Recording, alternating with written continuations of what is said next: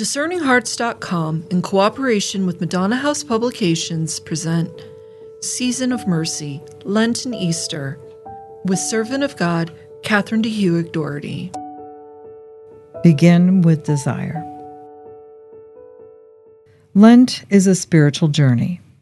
It has a particular spirit, quite different from any other time of the liturgical year. A spirit that tells you quietly and simply where you are going. To the Passover, the resurrection. You follow Christ across his whole life. You die with him, and you are buried in him, so to speak. This is the beginning of a new and everlasting life, and the death of death.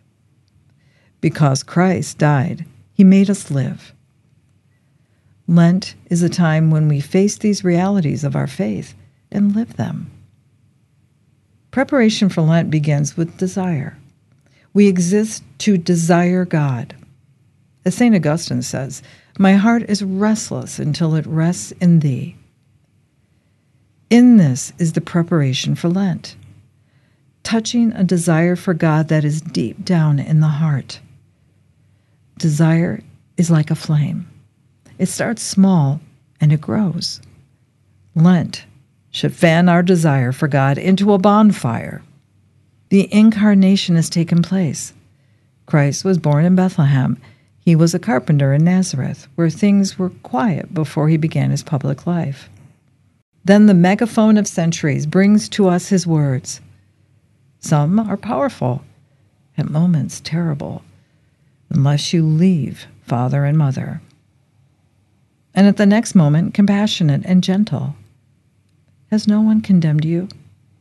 Neither will I. Christ grows into his fullness in the 3 years of his preaching, right before our eyes. In Lent, we approach a threshold where this preaching will make way for pain and surrender. We approach a reality that he has enunciated to us that we usually take lightly. Greater love has no man than he lays down his life for his brother. We are going to enter the moment in which our brother, Jesus Christ, has laid down his life for you and me and every human being who has ever lived in this world, for he is brother to everyone. Each one of us can enter into his own heart and look for that desire for God. It might be a little flame, barely visible, or it might already be a bonfire in us. Be that as it may, we are going to see how God loved us. This is what Lent is all about. Like Zacchaeus, Luke chapter 19, verses 1 through 10, we are going to climb a big tree of faith so as to watch that no word of those last weeks of Christ's life passes in one ear and out the other. His every act, his every word must be enclosed in our desire. For if we are to fulfill our desire to see him when the door of death opens, and even before, for the kingdom of God begins now, we have to imitate him who we are going to look at. This will require that we empty ourselves of many things, since the kind of fiery desire we must have takes a lot of space. It is not just a little kindling that we are going to ignite, but a huge dry wood.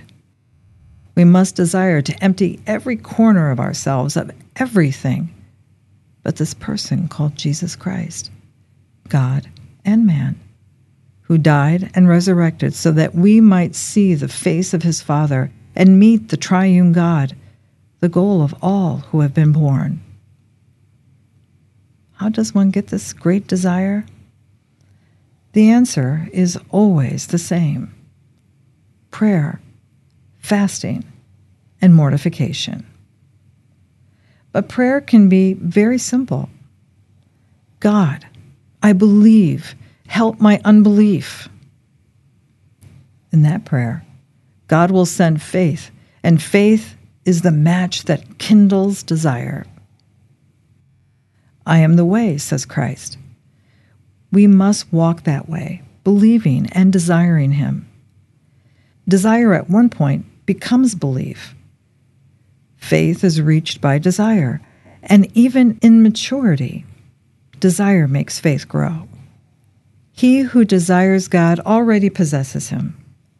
The way to desire is to enter into Lent, to begin fasting not only from food, but from whatever leads us to run away from the new life God offers.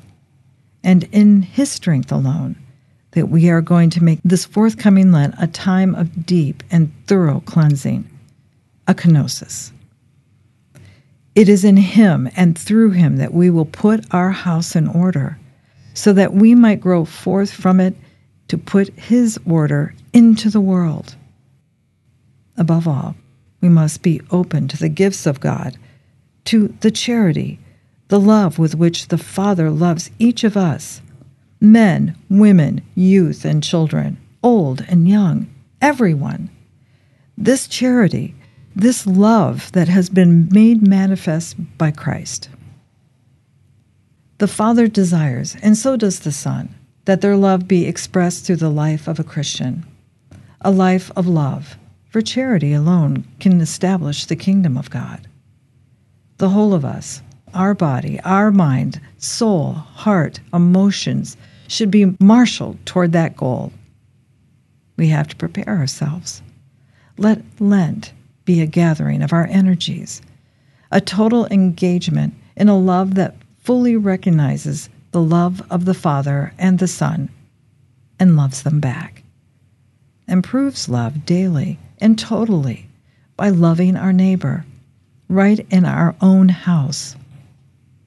If we want to love our neighbor, we help him to carry his cross, but we cannot do that until we are willing to carry our own. The cry of our miseries and of our dependence on God blends with our confidence, love, and faith in Him. For we know, we are sure, that we will never be let down if we really trust in Him. Christ says, "My grace is enough. My love is enough." We may ask ourselves, how can I love and desire someone I do not know? How can I incarnate Christ's words, "Seek ye the kingdom of God and its righteousness," when I have no idea what the kingdom of God is? Or if I have any idea, it is a very puny one. The impact of His words, when we ponder them, is so strong for us that we block them. Now, why should I seek the kingdom of God first? Why shouldn't I seek self-fulfillment, money, comfort, security? We block His kingdom, we forget it, and immerse ourselves in our busyness, our daily preoccupations. They are a kind of solace for us, as if by this busyness we would, in some sort of way, make it easier for ourselves to at least half forget what Christ said. But this forgetfulness so often leads us into deeper failures and even into sin. And lo and behold, our lives become old again, instead of being renewed by Christ. We can be just plain selfish. And if you are selfish, what happens? You concentrate on yourself, and life can become awfully dull. You may not know it, but you have spiritual arthritis before you have arthritis in your knees, instead of the newness of God and His victory over death, His victory of love over hate. We live as if Christ never came. We who know Him, we live as if we did not. And to me, that is the greatest sadness.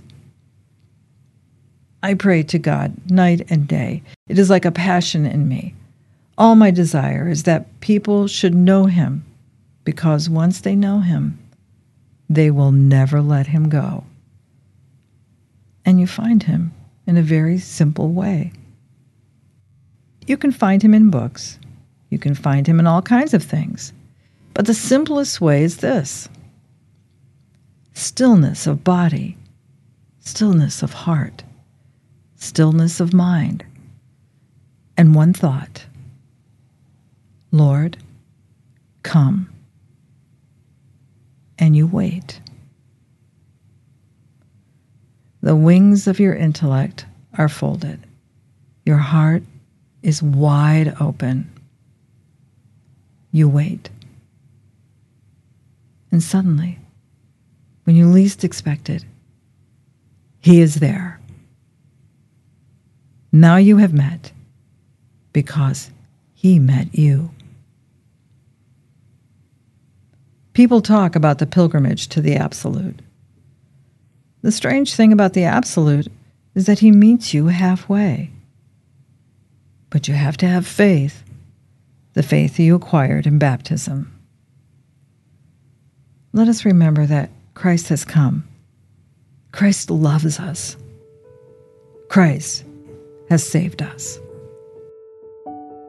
You've been listening to an excerpt from Servant of God, Catherine de Hewitt Doherty's Season of Mercy, Lent and Easter. This is a production of Discerning Hearts in cooperation with Madonna House Publications. For more episodes in this series, visit discerninghearts.com, or you can find it in our free Discerning Hearts app or on many streaming platforms. Discerning Hearts is a 501c3 nonprofit Catholic apostolate dedicated to evangelization and spiritual formation through the use of new media. To learn how you can support our mission, visit discerninghearts.com.